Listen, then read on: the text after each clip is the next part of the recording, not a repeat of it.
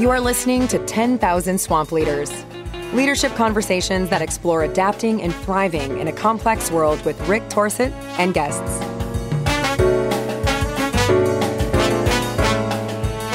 Hi, everybody.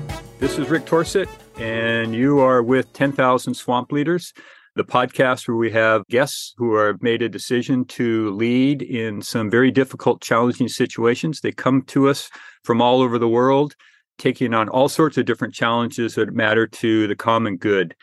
Today, I have a cool opportunity because I get to reconnect with a person that I met a year ago, Anne Goll, who is here to discuss a journey she's been on related to climate change. I met Anne, we met a year ago in Oxford. You came and presented at a conference that I was organizing.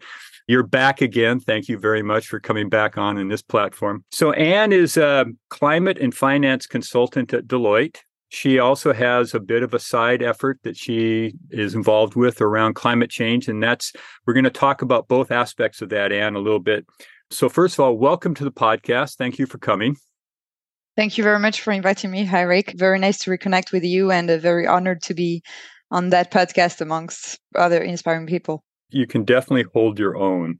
All right, so let's get people a little bit oriented here. So what do you want them to know about you that you think is important before we get into the details?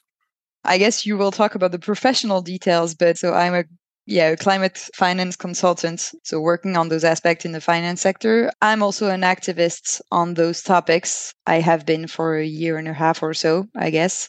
And also I play rugby a lot. I train 3 times a week. And so that's kind of my main hobby. But to me, it's super important in the way that I manage my life and the way that I think also about our relationships in the workplace and outside of it as human beings. A note on your LinkedIn page, you call yourself an activist. On your LinkedIn page, you call yourself a militant. So is there a difference between militant and activist in your mind? To me, it's about translation. In French, I guess you say more militant than you say activiste. I think I've read something about what people put behind those two words, but I don't remember them specifically. And also, I don't think they're the same in French and in English. I say activist in English because I don't even know militant is a thing in English. So, but no, nothing specific. Okay. It's just that my title is in French on LinkedIn. That's all. All right. So the first place I want to start is to ask you, what were the experiences you were having that were resonating or calling you that caused you to invest and use yourself in this initiative around climate issues? How did it start? Where did it come from? Yeah, it came from a very rational place, actually. So I chose my university, my education, my upper education based on, I'm not sure about what I want to do. So I'm going to keep an open mind and try to learn as much as I can and meet as much people as I can regarding different aspects and also get the highest education that I can get, that I can access in order to have the more doors open, the most of the doors open. And then once I got into, so I did HEC Paris. And once I got in, at some point I thought, okay, so in my first internship, actually, I thought we spend so much time at work. I didn't realize. So we have to really think through about where we put that time, that energy. Climate change is the main challenge that we have to face right now. And I don't just say my generation, like in the coming year, I say right now. So it seems you don't have to be an activist or super engaged or anything to say, okay, well, then that seems like the most logical way to put my work and my energy in. And from that decision, actually, I got a lot more informed, trained on those topics because I chose internships and then later on a career, first job, etc., that connected to this. And the more you learn, the more you want to get involved. And so what started my activism journey was actually a year and a half after I graduated. I had my graduation because I graduated in 2020, so COVID reasons. And some students in France who were graduating in agrological school made a public speech about how their school wasn't pushing forward enough climate change topics and education and career paths as well, what their alumni are doing, etc., on those aspects. And I thought, I have my graduation in a month. I have to say something about this because it's my everyday life. I make choices about this. And I feel like as leaders, future leaders, we have a responsibility to act in that way. And I wanted to talk to my fellow graduates about this. And so I contacted HEC and I did that speech. It resonated a lot in the media to have someone at that school say that kind of thing. It was kind of new. I don't feel like what I was saying was new, but the resonance it had kind of had a lot of media attention. And that's how I began to spread that message. I still don't think what I'm saying is very new, but now I'm focused on pushing leaders in their business life to make that kind of thing. What I'm convinced of is that people will tell you that you can, as a person, you can act as a citizen through your vote. You can act as a consumer through what you buy, where you decide to go on holidays, etc. Both of those are very true, but you can also act as a professional. And people tend to think that their professional life is not a choice that they can make, but they really can. And that's the difference. When you say company don't act enough for climate change, companies are people. And so if you convince everybody, and I mean, of course, if you convince the leader, you'll have a lot more traction. But if you convinced everybody on the company, okay, how do I make my job compatible with planetary boundaries? Well, that's a question that everybody must ask, and especially leaders. And so that's why I did that piece at HEC, is because people that go to that school will be future leaders. So they need to really be focused on, okay, I chose a career. I'm starting my first job. I want to be an accountant. I want to be in finance. I want to be an entrepreneur. Okay, you can do all of those things, but you have to think about the environmental impact of your job, whatever your job is. Okay, so let's go, because this is how I came across you a year ago, was the speech in the graduation HEC. I think it's safe to say it kind of blew up. It's much bigger than what you're portraying here. Absolutely. You were in Financial Times, you're in all sorts of publications. I will say we'll post a link to the video of the speech or some parts of it for people to watch because I think it's useful. So I know you've spoken a little bit about this, but I want you to speak it here. So you do that, and what happened after the speech for you? I got 2,000 LinkedIn requests, mostly right after, actually. I had a standing ovation at HEC, which was unexpected.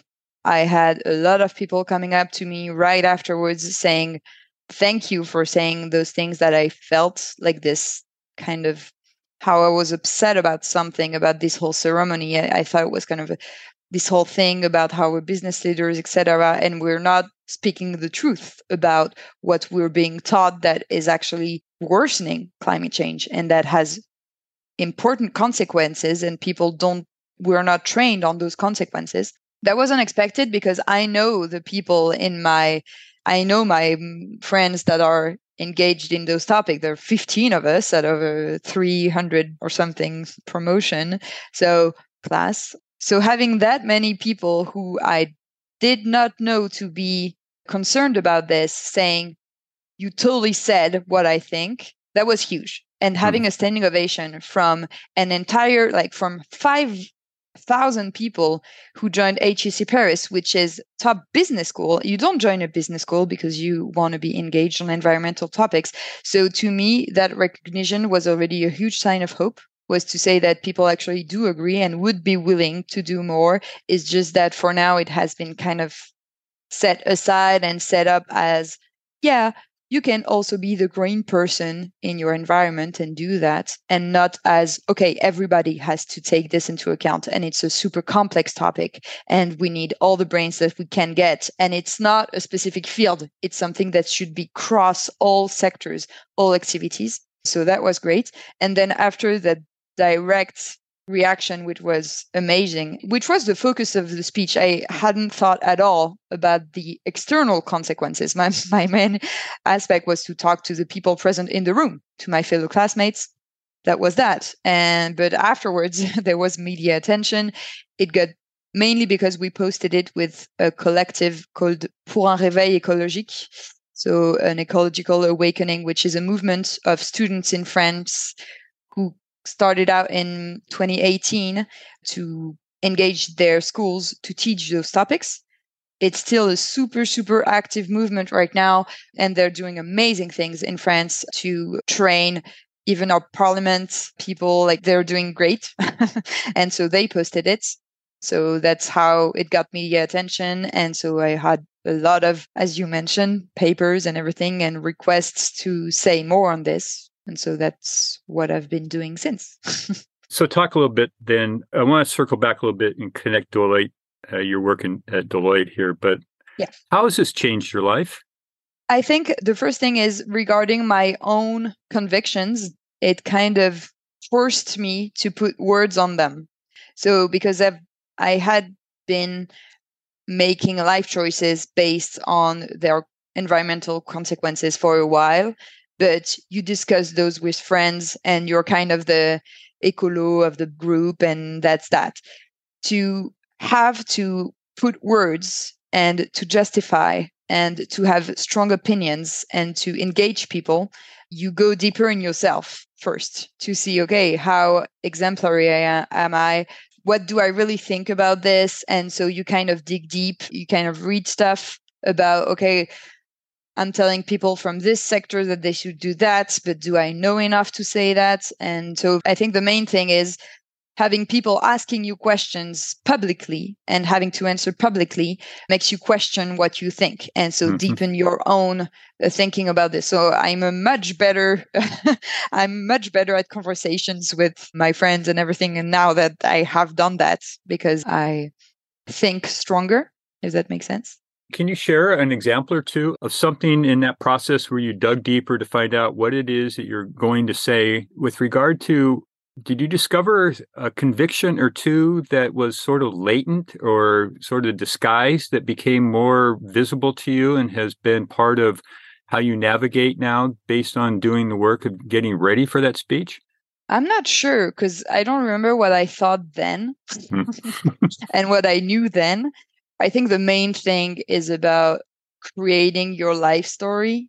People don't ask you where you're from and when did your activism come from if you're not in a public space. So what you just did, actually, like recreating the steps that led me to that, was something. Then on a personal level, I was already doing pretty great on those aspects. I'm not afraid to say it. I'm not flying. I'm mostly vegetarian. I didn't discover anything more on those aspects. I think what it opened, your original question was, how did it change my life? That's the internal part of how I look at myself. Okay, so I'm an environmental activist now. Like, that's part of who I am. It wasn't before. And so that changes a lot. On a very day-to-day basis, I do media and conferences and stuff like that, maybe once every 3 weeks. It has confirmed to me that I don't dislike media, but I also not like this enough to do it on an everyday basis and to make it a career. I don't want to be an activist full time. I love my job. It was also a new realization. I do love what I do. So it has affected my life, but I feel like I have found a balance on this. Okay. So you used a couple words here that I'd like to pick up on. You talked about the group that you're involved with in creating a kind of movement, and then you just mentioned a narrative.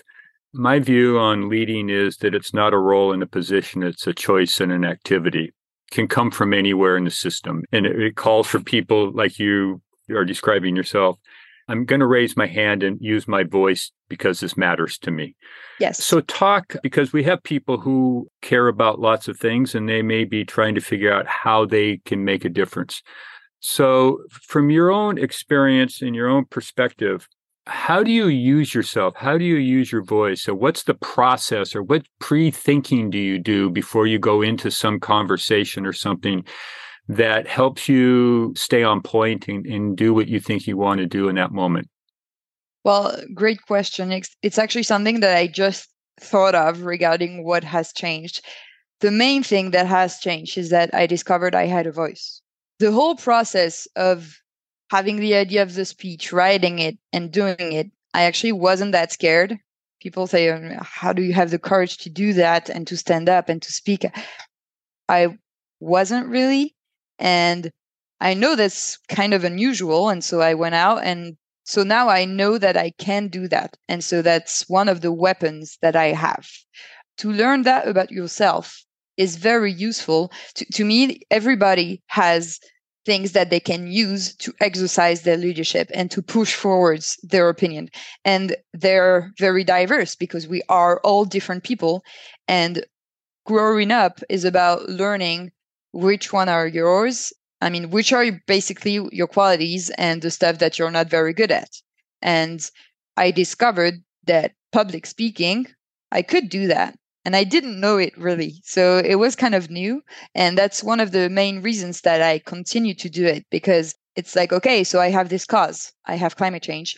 I need people to be more aware, not of climate change, but of the fact that their job is affecting it and that they can challenge this, that they can question it. And to push that forward, I have my job and my degree and what I do for a living and the analytics that are behind it and all the work that I do and basically the academic qualities that led me to be competent at that job. And I discovered a new tool, which is public speaking. So the question is, how do I use this? And so I'm using it that way. So to me, the main thing that I learned in this whole process was you can speak up. It's actually very easy. Not to publicly speak up. Not everybody can and wants to do public speaking, but to actually dig deeper within your own convictions and then say, just people will listen if you make them. And I know that's kind of harsh to say it like this, but it is true. And actually, what I was more surprised of is the number of doors that opened with just saying things that I thought were, again, pretty basic. I don't feel like I have super new opinion. I'm not a scientist. I don't discover new things. All I do is say things that to me are stuff that should be obvious. And yet I've been contacted by, for example, I work at Deloitte. The boss of Deloitte France emailed me saying, "Oh, you're a consultant at our place. Great. Can we meet?" And I was like, okay. I told my colleagues, I'm meeting with the big boss. Like, what should I tell him? And that door was open to have that conversation. I'm not saying you can jump in any office and make people listen, but I feel like people are frightened by obstacles that sometimes aren't actually there. Yeah. Okay. And that if you learn to, I'm actually going to use the motto of my school, but if you learn to dare, it's actually something that you can do. And just contacting HEC and say, can I talk at the graduation? I have a very interesting thing to say. They said, sure. So just asking, sometimes you can do stuff and you can have a conversation, and just emailing someone might get you to have a conversation and sending a message, and you have nothing to lose, really.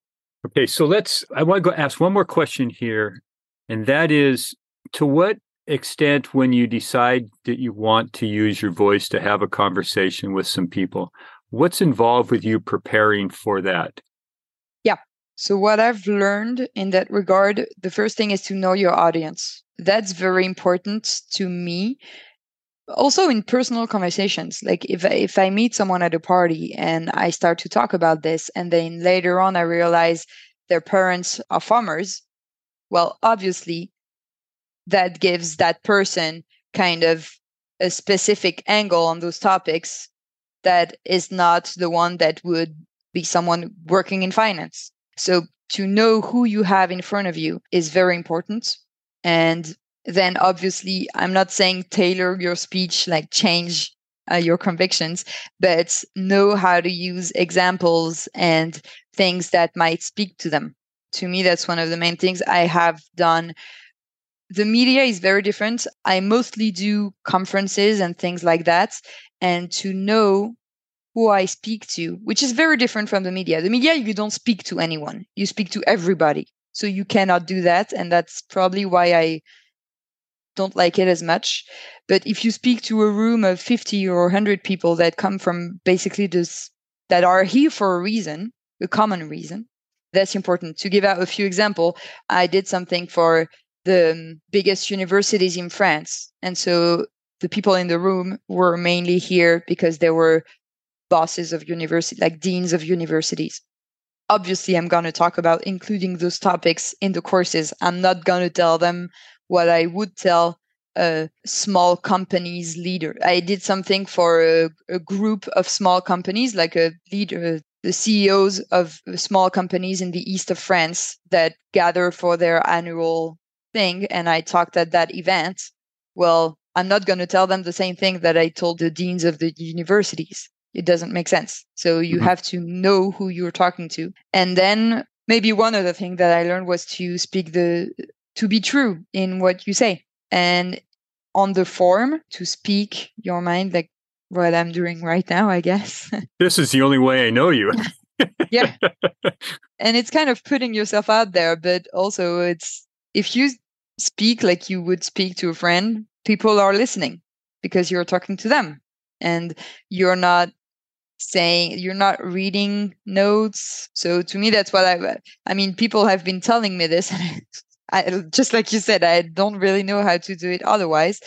It can also be something to be careful of because I tend to be a lot more familiar than formal speech in some occasions. But to me, I feel like it's part of what makes people listen. And also, obviously, not only in the way that you say it, but in what you're saying. And for example, to me, something that is not included in corporate communication and in communication in general is transparency, and in the way of admitting the things that you're not doing right at this point, admitting the things that you're currently doing. So imagine a company, and some are doing it, but super very few, saying, okay, so on that aspect, we did that, very proud of it. Here are our results. We reached our goal. On that aspect, we didn't reach our goal. We're still working on this, and we have this data. On that aspect, we still don't know anything. Like a financial institution who could say, okay, on biodiversity, we know it's interesting. We know we have an impact. Honestly, at this point, we have no idea which. Next year, we are working on quantifying our impact and on reducing it. Regarding climate, we are trying to involve our companies. At this point, we don't get enough data to provide this, but we are doing that. It's not about justification. It's about being transparent on what you do, what you don't do. And so it works as well when you're talking to people and so that's part of speaking the truth, I think. Okay. So let's bring in your professional life here because there's a bit of overlap or some connective tissue here. So let's get that in place so that we can play with that a little bit. So in your work as a climate and finance consultant at Deloitte, how do you help your clients? What are you typically involved with helping them do in your role at Deloitte? So I work at Deloitte Sustainability. So it's a whole department dedicated to those topics. We're like 200 people in France, and we all have specific expertise. So some people only work on circular economy, for example, which is not at all my specialty. And so what I do is I work on the finance sector on topics of climate and biodiversity. So what I do is help them tackle those. Basically, in the finance sector right now in Europe, I don't really know about the other parts of the world, but in Europe, there are a lot of new regulations. There are a lot of new initiatives. There is a lot of media cover, not enough, but there is media coverage on how banks are not doing enough and how banks are financing fossil fuels, etc. So there is pressure. So everybody is trying to tackle this, but no one knows how to do it. And so what we're doing is helping them do it right. So for example, if a bank has decarbonization targets, and then they wonder, okay, so now we have targets, how do we reach them? So if you have a portfolio, for example, regarding mortgages, so a bank that does mortgages, how do you decarbonate your mortgage portfolio? Well, basically, you can put better rates on low carbon housing and add conditions on your rates on a worse carbon housing to renovation. That can be something. And so we help them do that. So it's a lot about climate strategy and truly in your operation, in the everyday job of people at the bank. What is changing? How is your risk changing? How is your strategy changing? How are your IT tools changing? For example, if you're an investor and you want to invest in stuff, you should include climate risk in your due diligence. So which aspects of climate risk? How do you measure that? Etc. So people don't have the skills yet. And so we're trying to push it forward. They have them more and more, but it's still kind of new. So we are helping them do that.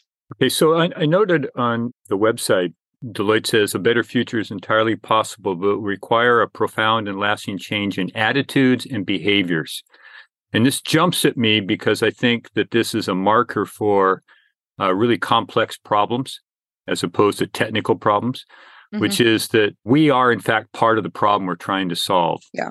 The way we think, the way we behave, the way we believe things. So how, to the degree you can, how can Deloitte help a monolithic organization who's made up of a combination of individual beliefs and behaviors tweak that in some particular way in favor of doing better impact on the climate? Because that's hard work. Yeah, definitely. I'm not going to speak for Deloitte as a whole because we have a lot of different activities and I'm just speaking for myself. Perfect. In this podcast. But my perspective on this, first is as consultants, you do have a technical point of view.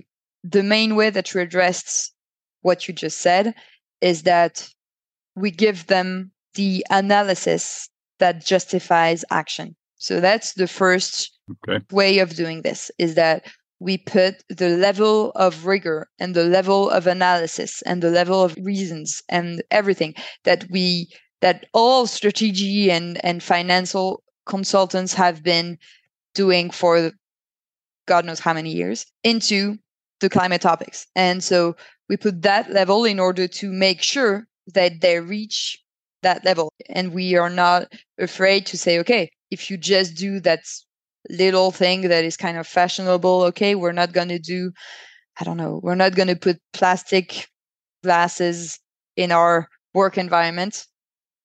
Well, to put the number behind that and to say, yeah, that's good, but that tackles probably like a teeny bitty bit of your footprint, and to actually put the numbers behind that and to show everything, that gives a seriousness to a topic that has long been in the emotional kind of sphere. People in business would have told you 10 years ago, yeah, I mean, the environment, that's nice to think of. Kind of, if you're a nice person, you think about that. But in business, if you want to do business, that's not relevant. Well, to say that, yeah, it is definitely relevant, not to increase your profits, but to just continue to live on the planet. So to actually put the level of rigor. So that's the main thing. But then recently, I've been doing that job for 3 years now. So I definitely kind of junior in the whole workplace environment. But from my perspective, I've seen situations in which this is not enough. We are talking on some things that does rely on personal conviction. I mean, it's sad, but it's true. It still does rely on personal conviction. You're an American. I'm not going to teach you that. In the US, it's getting politicized, and it's really is a terrible thing because, for example, in France, I mean, it is getting politicized, but mainly people are like, okay, this is real. And the politics about it is, how do we solve it? It's not about, do you believe it's real or not? But so people still kind of feel like it is a personal conviction. They still kind of feel, okay, so if you want to do the environmental stuff, it's because it's your own kind of conviction, your own emotions that are attached to that. And so when you talk to an executive committee and you have people who aren't trained and who don't know about this and who are just not in touch with those topics, not only not in touch on a personal basis, but also that, again, are not trained, like did not receive the proper data, etc., to be truly convinced that they need to do this. Well, it doesn't go as far as we want to be, as we want it to go. As consultants, our job is about pushing stuff forward. And then at some point, you do have to let it go because it's not your company. So you're not the one making decisions. So all you can do is try to push forward the options that you think are best regarding the situation. And it can be frustrating to see that if people that are making the decisions are not trained, are not actually feeling how urgent this all is, they don't take the right decisions. So I'm trying to explore the things that I use in activism, actually, the kind of way to talk to people about everything, trying to study how we could use it a bit more in my consultant life and to try to not be only robots stating truths and arguments that are justified by rational things, but also to, in some way that I don't know about yet, kind of engage people emotionally because this has so much power. I'm not saying we have to start every executive meeting by telling them their children will die, but it's about finding the way to talk to people that can really touch them and that can make them move. And to me, that's an exploration that I'm very excited to kind of study and to find do's and don'ts about this. Because I've seen situations where you have people in front of you and the meeting ends bad and you're so sad and frustrated and you're like, everything was so crystal clear and they didn't want to hear it. And that's very frustrating. So it's about finding, okay, for that type of persona, you have to maybe talk to them that way. That type of persona, you have to take them another way and trying to find the best way to engage people. So it's a combination you're seeking there between what you call the analysis that justifies action, the logic of it, and the emotive part about, I'm saying it because at the very beginning here, you talked that it was possible for people who are working in organizations who feel strongly about this issue or maybe some other type of issue, that they can actually do something from their position in the organization where they are probably inclined to say, well, I can't do anything. I'm three levels down, et cetera, et cetera. So what is it you're speaking to there? What could those kinds of people do? Because a lot of people who listen to this conversation or similar conversations are located there in the system, and they feel like I have no power and authority to do something. What are you talking about? Yeah, I feel like everybody can feel like they're in that position because even a CEO will tell you, I have investors.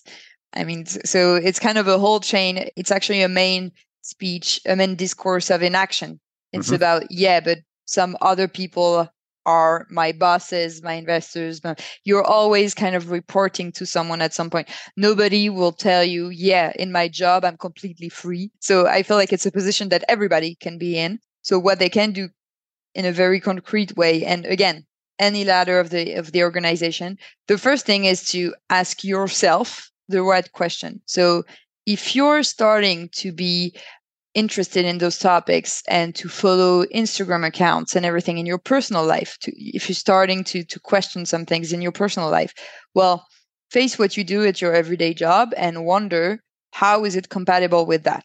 And so question that. And for every job, it's going to be different. So just kind of screening your own job and having the mental exercise of imagining the impacts that you have on the environment through that first is a good exercise. Then study about your own company. Look at your reports, something like your public reports, something that nobody does at your own company. Look it up. And if there are things that you think are questionable from this and your own personal feeling about it, question it and ask, why aren't we doing that? And you don't have to be aggressive about it. It doesn't have to be an activist kind of move. It can just be, there is a new project coming, whatever your field or job is. There is a new project coming up. Your boss asks you to, for example, I don't know, a new IT service. You're in the IT department and there is a new project to have a new IT logistics software. And so you're asked to benchmark those software. Where just researching the environmental impact of each of the software you are benchmarking, and then the recommendation that you make to people, and you say, in terms of environmental impact, choosing this one would actually allow us to reduce our environmental footprint. Just adding this to your job is already something that you're pushing forward. And on the other hand, if you're on the other side of that conversation, when you give tasks to someone, well, include that and say, oh, I would like you to benchmark this. Don't forget to include the environmental impact of this. And if you're on the phone with like suppliers and everything, if you're working on that part, you can ask a lot of details about suppliers. If you're into products kind of innovation, you can't think about the environmental consequences of choosing that type of textile over that other type of textile. And so just adding that, it's actually pretty simple if you think about your own job. And you don't have to have huge ideas about how society as a whole should move. Just question it in your own job, question it in your everyday task, add it, because it's less likely that somebody will tell you, you shouldn't have added that, than it is to someone, yeah, don't forget to add this. It's about being the change you want to see in the world, blah, blah, blah. But so the first thing is to add it yourself to your own tasks and see how people react. And then maybe you can push it forward. So a starting point would be to do something on my own and actually get activated in a process of beginning to do something as a starting point. I say that also because I feel like on a personal level is the more approachable thing. To say, yes, you should go and challenge the upper management about this. If you feel like it, go ahead. I mean, but to most people, this would be super frightening. I would say I would never do that. Even my N+2, I'm not in a position to do that. But at your own level, with your job, you know what you do on an everyday basis. If you're in a bank like desk and you feel like you don't have any type of idea of how to change the way the bank is doing stuff because they're in the corporate offices and you're just at the desk. Well, the first thing is, okay, you see clients every day, which are the specific financing products that you push forward. And what are their environmental impacts? Do you know that? Well, you research it and then maybe you push that forward to clients. And that's already doing your own thing. And then maybe you can talk to the main thing at of your boss, like the boss of the local bank, to say, do you know if corporate has planned to put more of those type of products on the market? I would be interesting. Some of my clients are interesting. And then he takes it up and then blah, blah, blah. And so that creates a whole kind of chain of events. So it's about one example, but to me, reflecting on what you do every day is a lot less frightening than thinking about what your organization should do. Or if you have the power to do this on an organizational level, go ahead. I feel like it doesn't really change from what I'm saying, because for the CEO, his day-to-day job is thinking about the strategy of the company. So what I said before about being at the desk of the band also applies to the CEO. It's just about which tasks are you planning to do today and how do they relate to that? All right. So you're in a conversation. I want to put a context here a little bit, or ask you a question in a context here. And what is it that you are learning or have learned, because I think you're talking about this a little bit here, about how you mobilize people into action, because you can make more progress when you can get more people involved in the cause. So what is the craft of mobilizing another human being, then to 2, then to 4, then to 8, et cetera, that you've learned in your life based on the work you've done so far? Very complex question. I'm afraid I don't have an answer. To me, the thing that I have found to be most effective, mostly with my close friends and my family, etc., is what I just talked about. It's about talking to them about what they do on their everyday life. Also to, I won't say flatter them, but to kind of tell them, we need you. And that's also something that I truly believe in. Like it's such a complex topic and we don't have any idea of where we're going. So we need people with all types of skills. And the more brains that are working on that, the more time spent on a cumulative way on those topics, the faster we will go. So to me, what I have found is to say, okay, well, for example, my dad, he worked in international logistics in a company. And so now he works on the decarbonization of international logistics. And it's kind of because my brother and I are involved in those topics and are telling every day to people, question what you do in your job and think about what it would be in a version of helping the transition of the entire economy towards a greener economy. And so that's exactly what he did.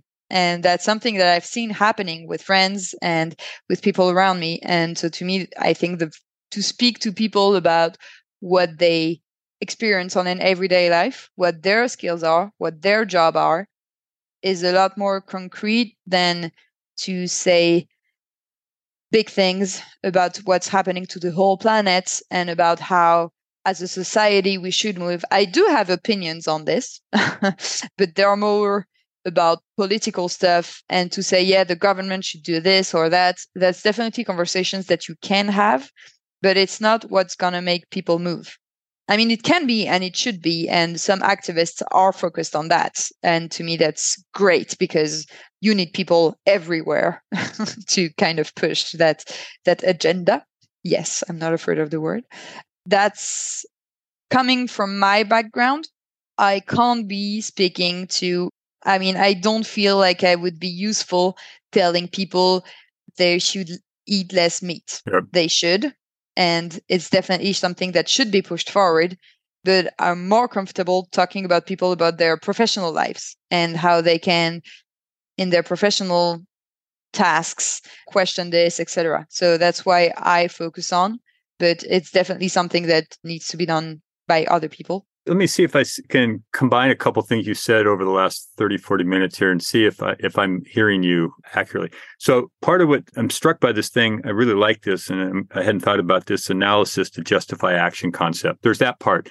But I'm also struck by how you and your brother tweaked your father's awareness a little bit. Yeah.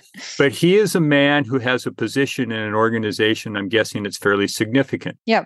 So by expanding somebody's awareness and their capacity to understand what's at stake and their position, people are always, they have some dose of authority and responsibility in the organization. So part of what I hear you say is at least work within what you've got to work with and don't undersell what your resources are in order to nudge things in the direction you want it to go. That's exactly it. Yeah. How did I pull that off? That's pretty good, huh? Yeah, it was pretty good. No, but it's definitely true because no one can change what a company is doing. Yeah. That's just an idea that would be good. But even the CEO, he cannot change the entire thing. If everyone in their own, and just even executive level, if everyone focuses on how their own department can actually move things forward and the things that are in their responsibilities can actually be questioned, well, then progressively they're going to create links and they're going to say, yeah, but if I do that at logistics, I have to talk to people that are choosing which product we are buying because I need them to be more local or whatever. And so then their own department is going to be focused on that and it's going to create a whole thing. And at the end, it's what makes the strategy and the company itself lower its environmental impact. And so there we have our movement scaling up. All right. So let's take it in a slightly different direction. So it's my experience that we learn more from our leadership failures than we do our successes. They stick with us. They sting us a little bit. We remember them. What have you learned about yourself from any leadership non-success? Maybe it's not complete failure, but non-success that's helped you navigate more effectively when you use your voice to lead? I'm not really in a leadership position. I don't have a lot of leadership failures because I don't have a lot of leadership successes either. But to me, the thing that stings and that stays is a lot about missed conversations, like moments where I could have converted people. Mm-hmm. I'm saying this, I know it's a huge word, but kind of encouraged people to push further. And because of the words I use and maybe the place I was in at this specific time and hour, and well, I didn't do it right and it didn't work. Those are the main failures that I remember regarding the specific topic. And it's actually the same thing that I mentioned earlier about when you're in my professional life as a consultant, where when you're presenting to an executive committee your results their energy at this time doesn't match your energy, and it doesn't work, and it goes into conflict. And so at the end, the end result is that they're not convinced by your work, and so they don't push it forward. To me, that's kind of the main thing I learned from those kind of situations, is what I said earlier, which is know your audience. Also be empathetic of, in the first minutes of it, try to feel, if you're in a room full of people, try to feel the vibe, try to know for example, I feel like one super, I mean, it's not very interesting, but to know the past conflicts about this, like the past positions. Like if someone in the room, you are trying to convince them as for 7 other people or whatever, and they have repeatedly been against ESG topics in the firm, you have to know it. Because if you talk to them the way you talk about everybody else, well, you're not going to convince them either. You have to take him in a certain way. I guess the main thing I learned is about empathy and how to know who you have in front of you, and to talk to them from their own perspective, to talk to them about things that they will understand in order to touch them and to make them relate to what you're saying, and to give them very specific ways that they could act. If you tell somebody who had taken the plane maybe twice in their lives, yeah, well, plane is the worst thing. Yeah, but he's flown twice. You can't tell them he can't fly a third time. It's not relevant. You have to speak about things that do touch him. So that's, I think, the most important thing that I learned. Perfect. All right. So a couple more questions for you here. You may want to be modest here, but I hope you're not. So what advice do you have for people who are thinking they want to use themselves to take on could be climate change, could be equality, racial justice, all sorts of social issues that we're challenged by in the world. So what advice, if they came to you and said, what should I be thinking about? If you're thinking about doing this, do it. It's the first advice.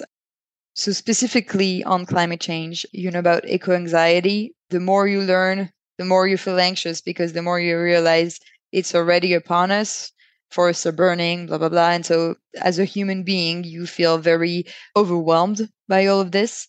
And the only escape I found from that is rugby and just action. Like just the thought of, I'm doing everything that I can on a personal choices and professional choices. My personal choices are climate proof. Doesn't mean anything, but you get what I want to say. And I've dedicated my career to that. And also, I'm trying to convince everybody else to do it. Mm-hmm. So I feel like I'm doing the most that I can. Then in 30 years, I will look at myself and be okay with the choices that I made at a certain point. I want to underscore the thing you just said about rugby, because I know that not everybody's Yes. a rugby player, and you know that too. But I do think that I'm a bike rider, and I know that when I'm completely in my head and completely all bound up and I get on my bike and ride, something changes. Yes. And my brain works better. That's another advice. So the first thing is, yes, act, do everything that you can, because it would make you feel good. And also, don't be swallowed by all of it. It's very important. The burnout in the activists kind of world is very frequent, because you feel empowered by a cause and you feel like you have to do everything that you can for the cause. But you will be more useful if you're happy and well balanced than you will be if you're unhappy and you feel overwhelmed by this. So that's another big thing that I learned and that I do recommend is, yes, go on your bike, play rugby, do what feels good, spend time with your friends. My girlfriend has been the best in the entire process of, especially when the media was very big, etc., to have times to just be calm, home, at a place where I do feel happy and safe and that I get to recharge. Mm-hmm. I walk in the mountains a lot, that type of things. It's not distracting me from what needs to be done, but it puts me in an internal kind of composition where I feel like I can act. It does relate a lot to what I said earlier when I said about empathy, and the way that people are going to receive your message is something. The way that you convey your message is another. And the best way that you can convey a message is when you're happy and serene and okay with yourself. So this should not be neglected. And it's not because you are selfish or anything. It's because your message and your whole cause will be a whole lot better conveyed if you are feeling well. Okay, last question. So what's ahead for you in the next 5-10 years? Very good question. I have no idea. I actually discussed this with my boss very recently. I don't know at all. I could go into activism. I could go into politics. I could stay a consultant for 20 years because I love it. I really have no idea. I'm trying to do this one step at a time. I know that I still want to respond positively to requests such as yours today. I still want to push that message forward because, as I said earlier, I still want to use the tool, the weapon that is public speaking. I don't feel like burying that, but I don't feel like doing it full time. So at this point, I'm going to keep doing that the way I do it now. And maybe that will change. And I feel like on climate change, people are kind of wondering which way is the best way to act. Is it to kind of go out of the system? Is it to stay in the system? Is it to get involved into NGOs? The best way is the way where you feel good. And that can change. And that does relate a lot to what I just said about being happy. It changes over time. And there is no right way. This has to come from all aspects of our society, of our economy, of any type of people have to be involved in all of those places. And the best way for you is the one that you feel good right now. Right now, I do feel good at a consulting firm. I love my job. I also feel good as an activist. Maybe at some point I will hate being a consultant because you keep telling people what to do and they don't do it. And so I won't want to do that job anymore. And I will want to go into politics because I'm too annoyed and bothered by the way they are managed right now. Well, then I'll do that. And maybe I will stop. And it's something that you don't have to have one right answer at some point, especially not at 27. And you can change over time and it's fine. And also, I feel like this is putting a lot less pressure on it. Like, it's okay. As someone who recently graduated, you're like, okay, what I'm going to choose will be my career. And that's not true. You can change what you do. You can change your job. I feel a lot of serenity knowing that climate change involvement is something that will stay the same in my professional life. I can fairly confidently say that. Also because I don't think we're going to solve it anytime soon. So it's not something that's going away. But the way that I do it will change. That is absolutely certain. I don't know how yet. No, how. All right. So I think we should just book in time in 5 years to see how it's going. We'll come back to it at that point. Sure. Probably 3 years or something less at the pace you're going. So Anne-Fleur Goll, thank you so much for coming and having this conversation and for the work that you're doing, both professionally in your consulting work and on the side. It's really not the side. It's another parallel track for the world and for your community. Thank you very much. Well, thank you very much for having me and good luck on those endeavors. Thanks. Thank you for listening to 10,000 Swamp Leaders with Rick Torsett. Please take this moment and hit subscribe to follow more Leadership Swamp conversations.